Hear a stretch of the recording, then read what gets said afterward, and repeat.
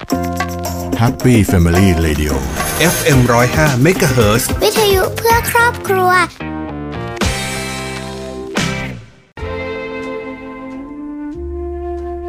ปรัชญาของพ่อเศรษฐกิจพอเพียงสอนให้เราอยู่อย่างพอประมาณพอมีพอกินพอใช้ชีวิตจะมีสุขแค่คำว่าพอก็เพียงพอแล้วร่วมดำเนินรอยตามแนวคิดหลักปรัชญาเศรษฐกิจพอเพียงของพระบาทสมเด็จพระเจ้าอยู่หัวเพื่อนำไปสู่ความสุขอย่างยั่งยืนพบกับเรื่องราวข่าวสารด้านพลังงานทั้งในประเทศและต่างประเทศรวมทั้งการวิเคราะห์เจาะลึกทุกประเด็นร้อนในรายการ Energy Time กับดลฤดีชัยสมบัติกัญญาเลขาวัฒนะและพิสิทธิ์ช้างไพงามสนับสนุนโดยบริษัท PTT Global Chemical จำกัดมหาชนบริษัทปตท.สำรวจและผลิตปิโตรเลียมจำกัดมหาชนปตท.สผ.บุกเบิกพลังงานเพื่อโลกที่ยั่งยืนบริษัทไทยออยล์จำกัดมหาชนมั่นคงด้วยคนที่มุ่งมั่นกลั่นพลังสร้างสรรค์คุณค่า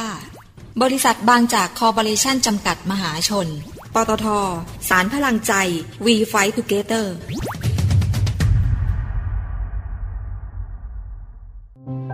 ไม่มีวิกฤตไหนที่คนไทยเอาชนะไม่ได้เพราะคนไทยสร้างสรรค์คนไทยช่วยเหลือกันและไม่ว่าจะเกิดอะไรเราก็ยังยิ้มสู้เพราะความใจสู้ของคนไทยเป็นกำลังใจให้กลุ่มปตท.มุ่งมั่นคิดเพื่ออนาคตและทำสิ่งที่ดีที่สุดเพื่อคนไทยปตท.สารพลังใจ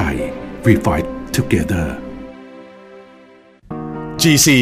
ต่อยอดแนวคิด Circular Living ส่งต่อคุณค่าพลาสติกเพื่อคุณภาพชีวิตที่ดีกว่าเพราะปัญหาขยะพลาสติกทุกวันนี้เป็นเรื่องที่เกี่ยวข้องกับทุกฝ่ายและต้องการความร่วมมือจากทุกคน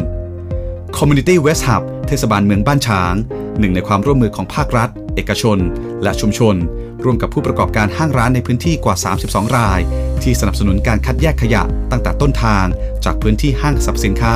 และซุปเปอร์มาร์เก็ตชั้นนำเชื่อมโยงกระบวนการต่างๆในการจัดการขยะอย่างครบวงจรด้วย U-Turn Platform เพื่อส่งขยะพลาสติกเข้าสู่โรงงานรีไซเคิลที่ได้มาตรฐานและการเก็บข้อมูลด้วยระบบดิจิทัล Community Waste Hub เทศบาลเมืองบ้านฉางหนึ่งในแนวทางสร้างองค์ความรู้และลงมือปฏิบัติร่วมกันของทุกภาคส่วนเพื่อร่วมการแก้ปัญหาขยะพลาสติกตั้งแต่ต้นทางอย่างถูกต้องและเกิดประสิทธิภาพ GC เคมีที่เข้าถึงทุกความสุข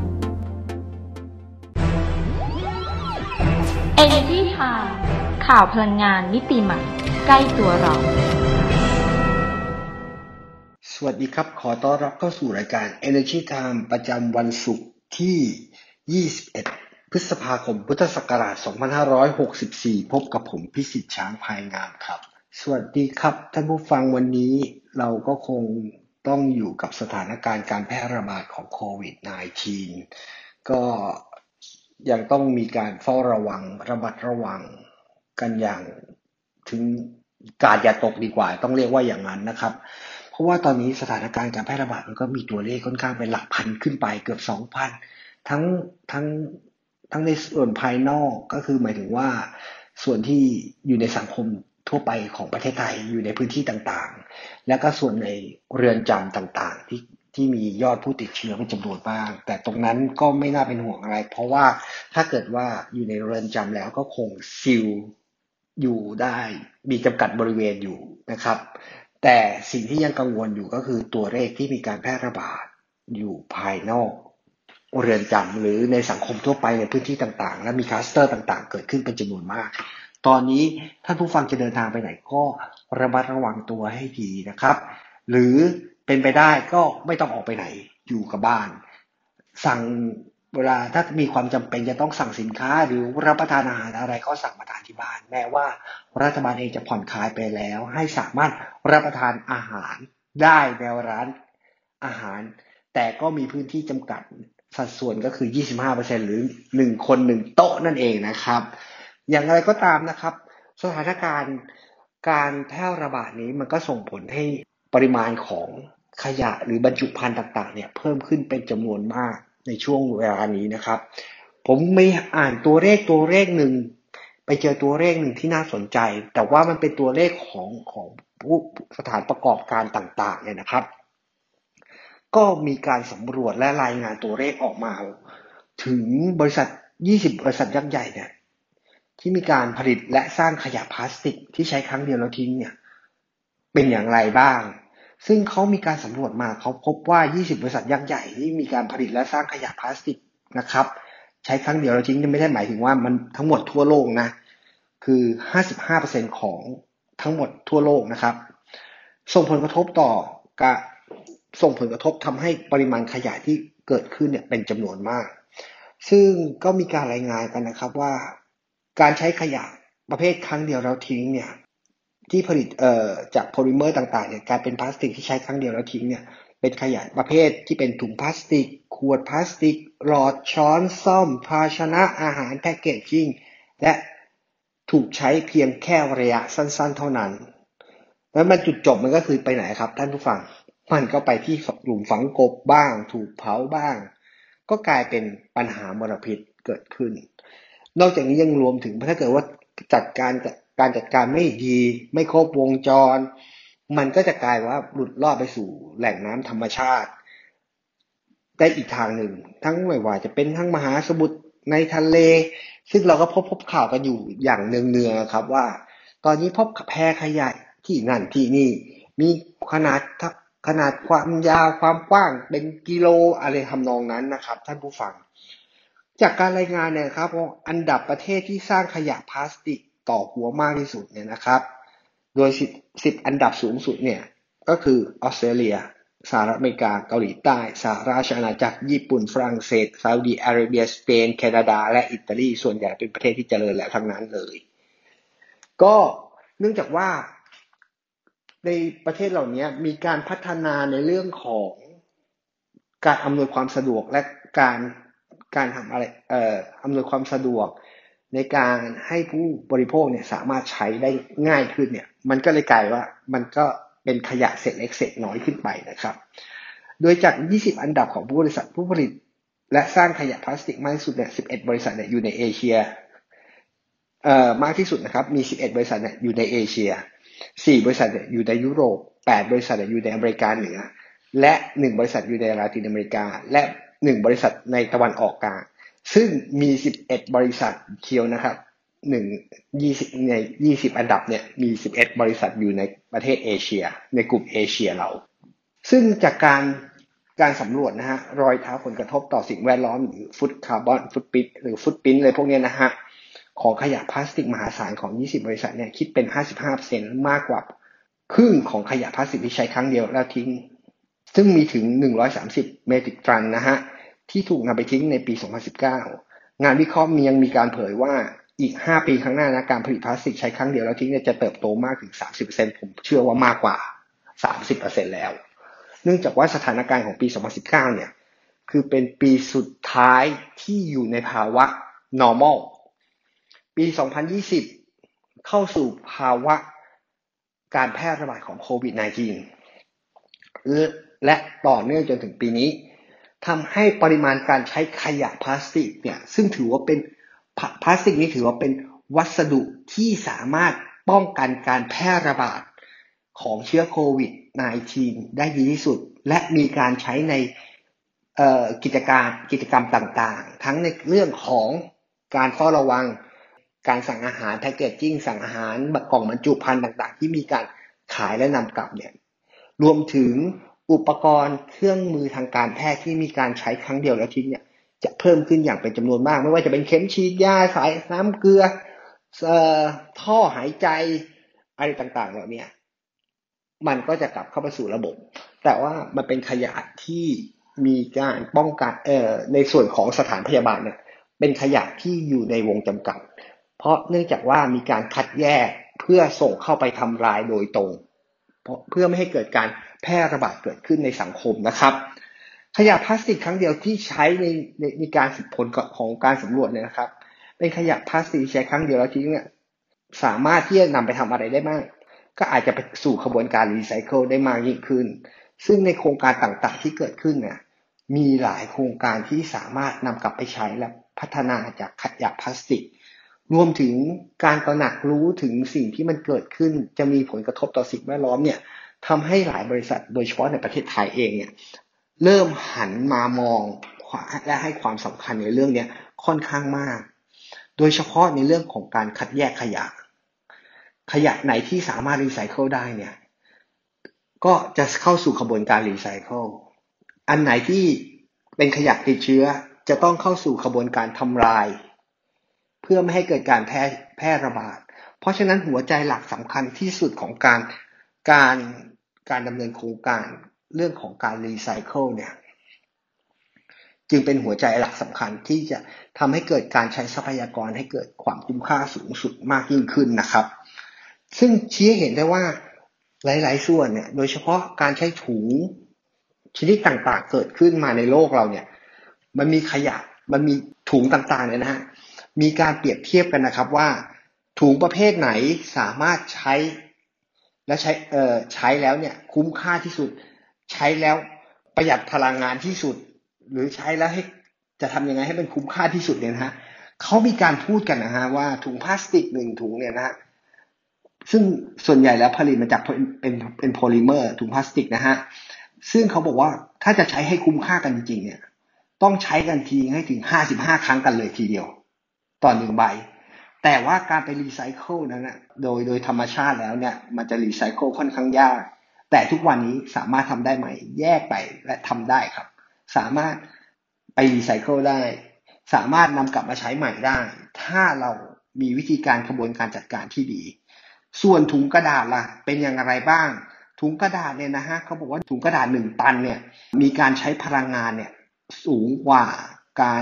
ารใช้ถุงพลาสติกเนี่ยถึง4เท่าด้วยกันคิดดูนะครับ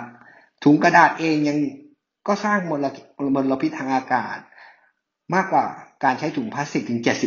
70%ถุง1ถุงเนี่ยปล่อยคาร์บอนไดออกไซด์เนี่ยประมาณ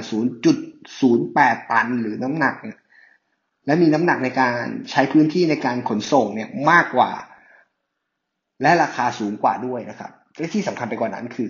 ถุงกระดาษเนี่ยสามารถรีไซเคิลได้ง่ายกว่าถุงพลาสติกก็จริงแต่ถุงบางถุงเนี่ยก็มีการเคลือบพลาสติกด้วยเช่นกันยิ่งทำให้การรีไซเคิลนั้นเป็นไปได้ยากถ้าจะให้คุ้มค่านั้นต้องใช้ที40-50 ครั้งเลยนะครับถึงจะคุ้มค่าส่วนถุงผ้าล่ะเป็นยังไงบ้างถุงผ้านี่ก็ต้องมาดูว่าฝ้าย1กิโลกรัมเนี่ยต้องใช้น้ำถึง 7,000 ถึง 23,000 ลิตรนะแล้วใช้ปุ๋ยเคมีเนี่ย457 กรัมและใช้ยาฆ่าแมลงถึง16 กรัมซึ่งอาจจะมีการตกค้างในสิ่งแวดล้อมได้อีกต่างหากถ้าจะใช้ให้คุ้มในถุงผ้าเนี่ยต้องใช้ให้ได้ถึง 7,000 ถึง 20,000 ครั้งถึงจะคุ้มค่าทางที่ดีนะฮะการจะใช้ถุงอะไรหรืออะไรจะใช้ถุงประเภทไหนก็แล้วแต่ถ้าเราสามารถใช้จนคุ้มค่า reuse ได้แล้วก็สามารถนำไป reduce เพื่อลดปัญหาขยะการและอีกวิธีหนึ่งก็คือการรีแพร์ก็รีเมคถุงเก่ามาใช้ใหม่อะไรเงี้ยมาเย็บใหม่ออกแบบใหม่หรือการอัพไซคลิงมันก็จะกลายเป็นความคุ้มค่ามากยิ่งขึ้นแต่ขยะอีกประเภทหนึ่งสิครับที่ยังน่ากลัวอยู่และผมคิดว่าน่าสนใจเลยทีเดียวครับท่านผู้ฟังอาจจะมองข้ามแต่มันเป็นสิ่งที่ไม่ดีอยู่แล้วแหละแต่ผมก็จะมาพูดให้ฟังแล้วกันว่าเขามีนักวิจัยอยู่ท่านหนึ่งของมหาวิทยาลัย RMIT นะฮะก็อยากเขามีแนวคิดว่าเขาอยากจะลดปัญหาขยะที่เรามองว่ามันเป็นของเล็กๆอ่ะคือก้นบุหรี่ก็แล้วกันนะพูดตรงๆกันเลยนะฮะเพราะว่าไอ้ก้นบุหรี่เนี่ยมันก็สร้างมลภาวะและการย่อยสลายเพราะก้นบุหรี่นี้ผลิตจากใยที่ผลิตจากโพลิเมอร์นะครับทำให้เนี่ยบางครั้งเนี่ยมองว่าไอ้ตูก้นบุหรี่เนี่ยมันแพร่กระจายได้ง่ายมากบางคนไปทิ้งตามชายหาดไปทิ้งตามอะไรแบบถ้าไม่ทิ้งลงที่เขี่ยบุหรี่ที่เขาจัดสำหรับไว้เขี่ยบุหรี่หรือทิ้งบุหรี่นะฮะมันก็จะกลายเป็นปัญหาทางด้านสิ่งแวดล้อมได้เหมือนกันเขามองว่าอย่างนี้ครับนักวิจัยของมหาวิทยาลัย RMIT เนี่ยก็เขาอยากลดขยะตรงนี้ออกจากท้องถนนชายหาดแม่น้ำอะไรต่างๆเราจะเห็นกันบ่อยนะฮะจึงนำเอาก้นบุหรี่ไปทำอิฐดินเผาท่านผู้ฟังครับเชื่อไหมครับว่าแค่มีส่วนประกอบ 1% ของก้นบุหรี่ในอิฐดินเผาเนี่ยก็จะมีความแข็งแรงเทียบเท่ากับอิฐทั่วไปเป็นฉนวนกันความร้อนได้ดีแถมมีการใช้พลังงานน้อยกว่าในการผลิตด้วยอีกต่างหากเพราะว่าการใช้ ก้นบุหรี่ 1% สามารถลดการใช้พลังงานที่ใช้เผาอิฐนะฮะถึง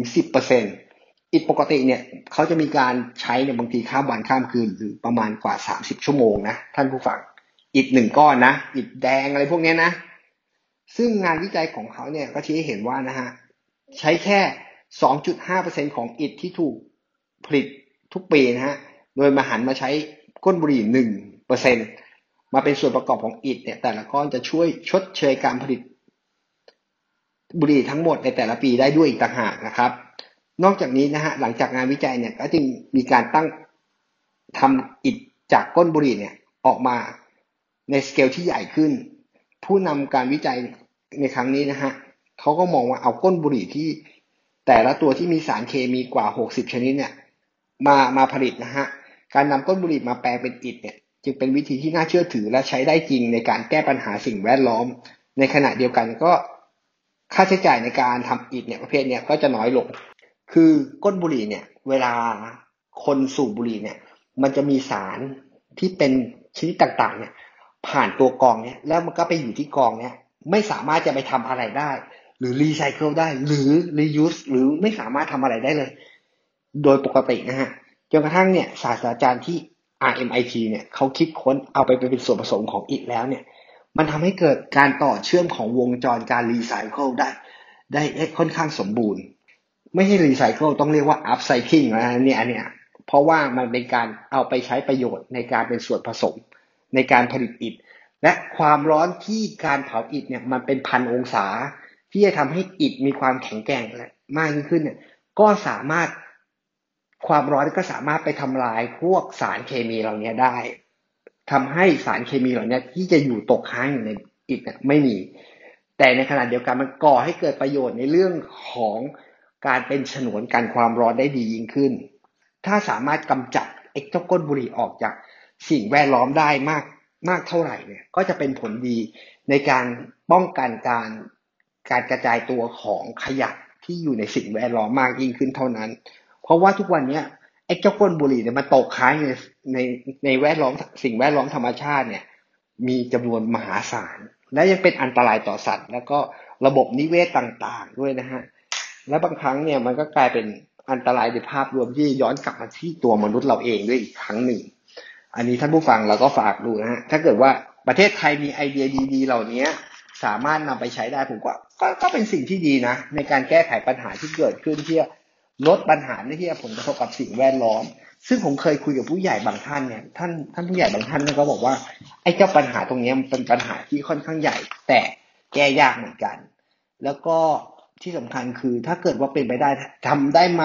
คิดไปถึงขั้นว่าจะทำก้นบุหรี่ที่สามารถย่อยสลายได้มาใช้อะไรอย่างเงี้ย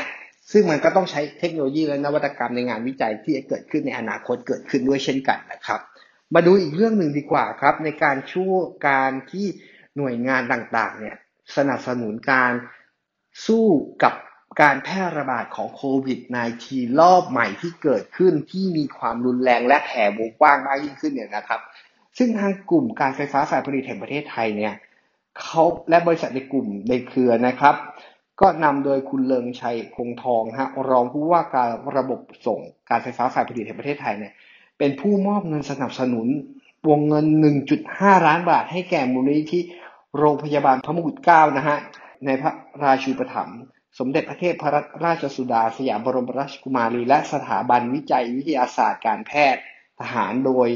มีพลตรีธำรงโรจน์เต็มอุดมนะฮะผู้อำนวยการสถาบันวิจัยวิทยาศาสตร์การแพทย์ทหารนะฮะกรมการแพทย์ทหารบกเป็นผู้รับมอบเพื่อสนับสนุนการทำงานของทีมแพทย์ในสถานการณ์การแพร่ระบาดของโควิด -19 และ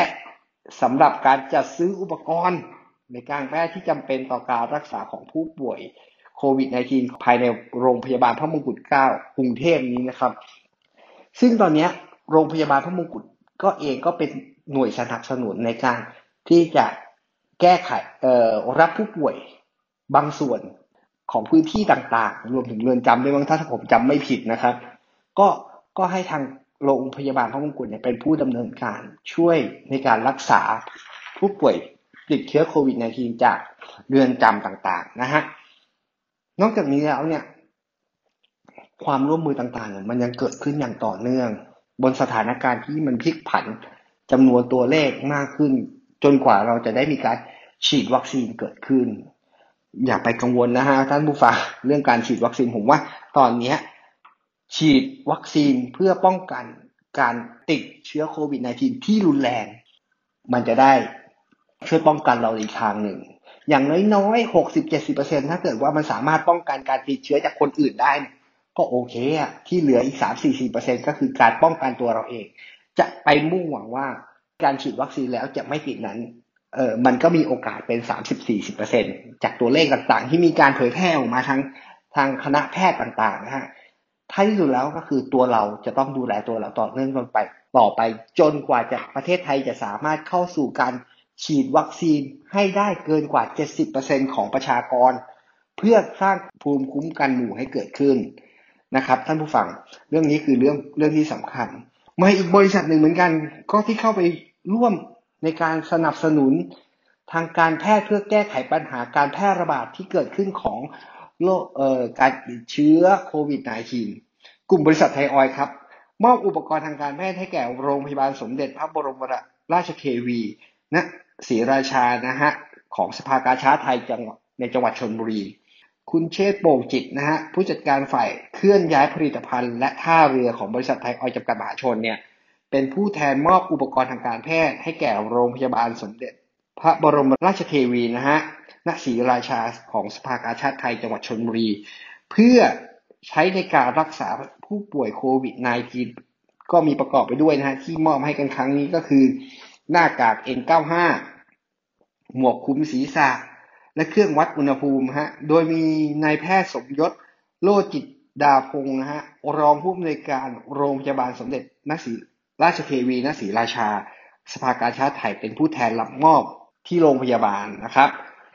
โรงพยาบาลนี้เป็นโรงพยาบาลขนาดใหญ่เหมือนกันนะครับรับผู้ป่วยที่มีเป็นจำนวนมากในพื้นที่จังหวัดชลบุรีและชลบุรีเองก็ถือว่าเป็นหนึ่งในพื้นที่ที่มีคลัสเตอร์ใหญ่พอสมควรเกิดขึ้นและโรงพยาบาลขนาดใหญ่เนี่ยก็ต้องมีการรับผู้ป่วยเอาไว้ในการดูแลโรงพยาบาลนี้ก็ถือว่าเป็นหนึ่งในโรงพยาบาลที่สาขาของโรงพยาบาลจุฬาลงกรณ์ที่กรุงเทพนี่เองนะครับซึ่งก็ต้องยอมรับว่าณสถานการณ์ปัจจุบันนี้เราต้องช่วยกันคนละไม้คนละมือโดยเฉพาะตัวเราเองเราต้องดูแลตัวเราเองตอนนี้ถ้าเกิดทางรัฐบาลเขาเปิดหรืออะไรก็แล้วแต่เปิดให้มีการลงทะเบียนเพื่อไปฉีดวัคซีนก็ลงทะเบียนเราต้องลงทะเบียนครับเพื่อที่เราจะต้องสร้างภูมิคุ้มกันหมู่และท้ายที่สุดแล้วในอนาคตถ้าวัคซีนที่เรามีความประสงค์นี่มองอีกมุมนึงนะผมไม่ได้ว่าวัคซีนไหนไม่ดีหรือไม่ดีหรือไม่ดีนะแต่ถ้าเกิดว่าเรามีความพึงพอใจว่าเราจะฉีดวัคซีนในอนาคตที่ดีกว่านี้มันสามารถทำได้เพราะภูมิคุ้มกันที่สร้างขึ้นมาแล้วเนี่ยมันเป็นการแก้ไขปัญหาที่ถูกจุดที่สุดณวันนี้ว่าเราจะต้องป้องกันตัวเราเองอย่างไรให้ปลอดภัยจากการแพร่ระบาดของโควิด -19 ครั้งนี้ซึ่งหลายๆบริษัทเองก็เข้าไปช่วยคนละไม้คนละมือทั้งว่าจิตอาสาส่งข้าวกล่องเข้าไปยังคลัสเตอร์ต่างๆช่วยเหลือชุมชนลดค่าใช้จ่ายของชุมชนให้มีอาหารในการดำเนินชีวิตต่อไปและลดค่าใช้จ่ายในการที่จะอยู่บนพื้นฐานที่เราไม่สามารถออกไปทำกิจกรรมหรือค้าขายได้อย่างสะดวกสบายเหมือนในอดีตเพราะฉะนั้นตอนนี้ถือเป็นความร่วมมือครั้งสำคัญของทุกๆคนนะครับรวมถึงผมด้วยผมเองตอนนี้ถ้าเกิดว่าทางรัฐบาลเปิดให้ประชาชนทั่วไปลงทะเบียนได้ในวันที่31พฤษภาคมนี้ในแอปพลิเคชันหมอพร้อมเนี่ยผมก็คงจะต้องไปลงแล้วครับเพราะผมเองคนหนึ่งที่ตอนนี้ผมไม่ได้บอกว่าอะไรผมต้องฉีดครับผมต้องฉีดวัคซีนเพื่อสร้างภูมิคุ้มกันเพื่อให้ร่างกายเราสามารถต้านทานการแพร่ระบาดเกิดขึ้นหรือถ้าเกิดว่าติดเชื้อต้องไปสัมผัสผู้มีความเสี่ยงก็ทำให้ผมเนี่ยอาจจะมีอาการป่วยที่เบาบางลงเมื่อเทียบกับผู้ไม่ได้ฉีดวัคซีนนะครับท่านผู้ฟังเพราะฉะนั้นแล้วเชิญชวนทุกคนฉีดวัคซีนนะครับขอให้ทุกคนไปฉีดวัคซีนกันและที่สำคัญคือการแยกขยะนั้นมีความสำคัญให้ทุกคนแยกขยะอันตรายหรือขยะที่คิดว่าปนเปื้อนก็แยกถุงแดงแล้วก็ ส่งไปกำจัดนะครับอย่างถูกวิธีอย่าให้ขยะเหล่านี้แพร่กระจายออกไปและที่สำคัญคือถ้าเกิดเราไม่มีถุงแดงเราก็ใส่ถุงขยะปกติแล้วก็เขียนว่าขยะติดเชื้อท่านไม่เข้าใจหรือท่านอยากจะรู้ว่าเราควรทำอย่างไรนั้นท่านสามารถไปดูข้อมูลได้ในเว็บไซต์หรือเพจของบริษัท PTT Global Chemical จำกัดมหาชนหรือกลุ่มบริษัทในของปตท.ท่านจะรู้แนววิธีการกำจัดขยะติดเชื้อออกจากระบบและจัดส่งไปทำลายอย่างถูกวิธีได้อย่างไรไปดูได้นะครับท่านผู้ฟังวันนี้ผมหมดเวลาแล้วขอลาท่านผู้ฟังไปก่อนนะครับสวัสดีครับ Energy Time ข่าวพลังงานมิติใหม่ใกล้ตัวเราด้วยธุรกิจการกลั่นน้ำมันและปิโตรเคมีชั้นนำที่ครบวงจรไทยออยล์ภาคภูมิใจที่ได้มีส่วนร่วมในการสร้างความมั่นคงทางพลังงานและขับเคลื่อนเศรษฐกิจของประเทศตลอดระยะเวลา60ปีที่ผ่านมาเราจะก้าวต่อไปเพื่อร่วมสร้างสรรค์คุณภาพในการดำรงชีวิตของผู้คนในสังคมด้วยพลังงานและเคมีภัณฑ์ที่ยั่งยืน60ปีไทยออยล์เชื่อมโยงคุณค่าสู่สังคมถ้าไม่เริ่มต้นค้นหาในวันนั้นคงไม่มีการค้นพบในวันนี้พบแหล่งพลังงานเพื่อคนไทยขับเคลื่อนเศรษฐกิจและทุกชีวิตให้เติบโตจะไปสุดขอบฟ้าด้วยพลังรวมใจเคียงคู่ไปถึงดวงดาวที่ฝันใฝ่เติบโตไปพร้อมกันก้าวไปกับทุกคนบริษัทปตท.สำรวจและผลิตปิโตรเลียมจำกัดมหาชนพลังความร่วมมือเพื่อพลังงานที่ยั่งยืนติดตามรับฟังรายการ Energy Time ได้ทางสวท FM 105 เมกะเฮิรตซ์ทุกวันจันทร์ถึงศุกร์เวลา 19:30 น.ถึง 20:00 น.และสามารถรับฟังรายการย้อนหลังพร้อมติดตามข่าวสารพลังงานมิติใหม่ใกล้ตัวเราได้ทางเว็บไซต์ www.energytimeonline.com สนับสนุนโดยบริษัท PTT Global Chemical จำกัดมหาชนบริษัทปตท.สำรวจและผลิตปิโตรเลียมจำกัดมหาชนปตท.สผ.บุกเบิกพลังงานเพื่อโลกที่ยั่งยืนบริษัทบางจากคอร์ปอเรชั่นจำกัดมหาชนบริษัทไทยออยล์จำกัดมหาชนมั่นคงด้วยคนที่มุ่งมั่นกลั่นพลังสร้างสรรค์คุณค่าปตท.สารพลังใจ We Fight Together